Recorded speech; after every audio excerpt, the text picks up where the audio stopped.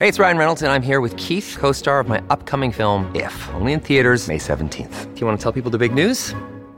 All right, I'll do it. Sign up now and you'll get unlimited for $15 a month and 6 months of Paramount Plus Essential Plan on us. MintMobile.com/switch. Upfront payment of $45 equivalent to $15 per month. Unlimited over 40 gigabytes per month. Face lower speeds. Videos at 480p. Active Mint customers by 531.24 get 6 months of Paramount Plus Essential Plan. Auto renews after 6 months. Offer ends May 31st, 2024. Separate Paramount Plus registration required. Terms and conditions apply if rated PG. Global Affairs Canada has issued a travel advisory. It is warning LGBTQ+ community members, saying that they could potentially face discrimination if traveling to some areas in the United States. Now, this is unlike similar warnings that have been put in place for other countries. This warning doesn't specify which state is of particular concern or states of concerns. It simply says that travelers should check local laws for their destination before traveling. Well, Michelle Fortin joins us now, co-chair of the Vancouver Pride Society. Michelle, thank you so much for joining us this morning. My pleasure. Thanks for the interest in the story. Well, it's getting a lot of reaction and in some cases being called a bit of a political ploy or importing an issue from the United States, one that isn't really directly impacting travel or shouldn't. But what is your response to this warning that has been put in place by Global Affairs Canada? I do think it's important that people are aware that in the United States right now, transphobia and homophobia is definitely on the rise. And in fact, legislation is being passed. Over 300 new laws have been put in place over the last couple of years that limit or take away the rights of folks in our 2S LGBTQ community. And I think it's important that people do make themselves aware of which states they're traveling to.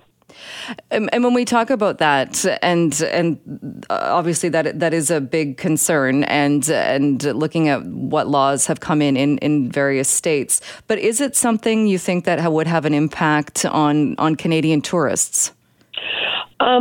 So I know for myself, I definitely choose where I'm going to spend my money, where I'm going to invest.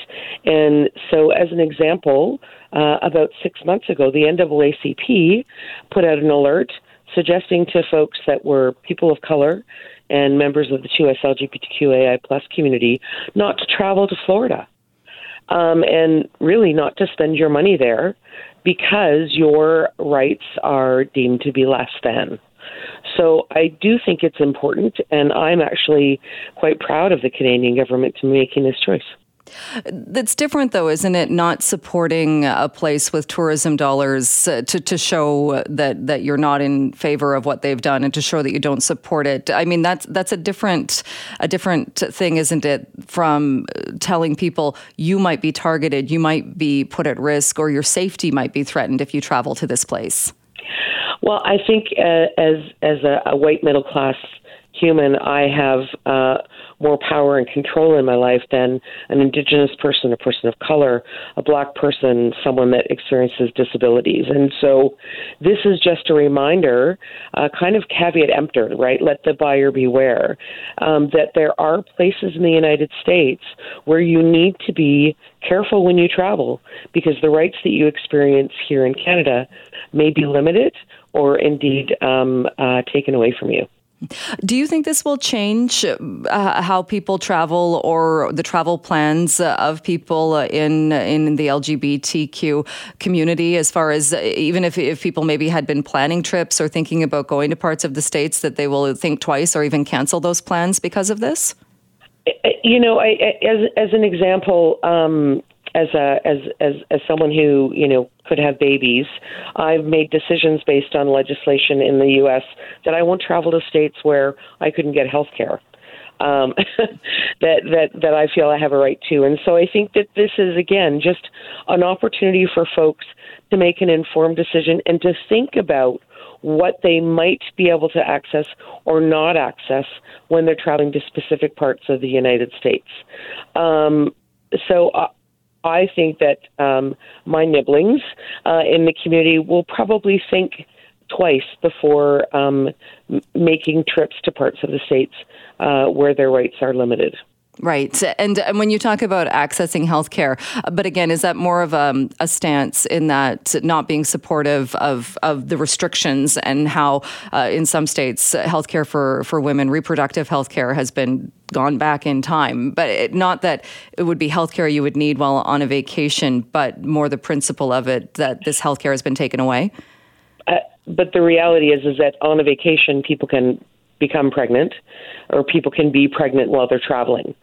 So I think the reality is that, again, this is a reminder to think about where you're traveling to, just as you would in any other country where there may be limitations, that your eyes are open to what you may encounter or what you may witness as well. Because as someone who I'm assuming is an ally, are there places that you choose not to go to in the world because you don't want to watch the othering or limitations of rights of people? And do you think that this will change too, as far as should the should the warning that was put out by Global Affairs then, do you think it should have gone further to say, because it's really leaving it up to travelers to find out. It says check local laws at your destination before traveling. Do you think it should have gone further and perhaps even singled out areas where it's saying that this warning is in place? I certainly think that had there been some links to where people can find where new legislation has been put in place would be useful. And if you Google changes in laws in relationship to our community in the U.S., you can find a lot of information because, sadly, we are being targeted. Michelle, I appreciate so much you coming on the show and talking more about this. And thank you so much for your time. And we will talk to you again soon. You bet. Take care, Jill.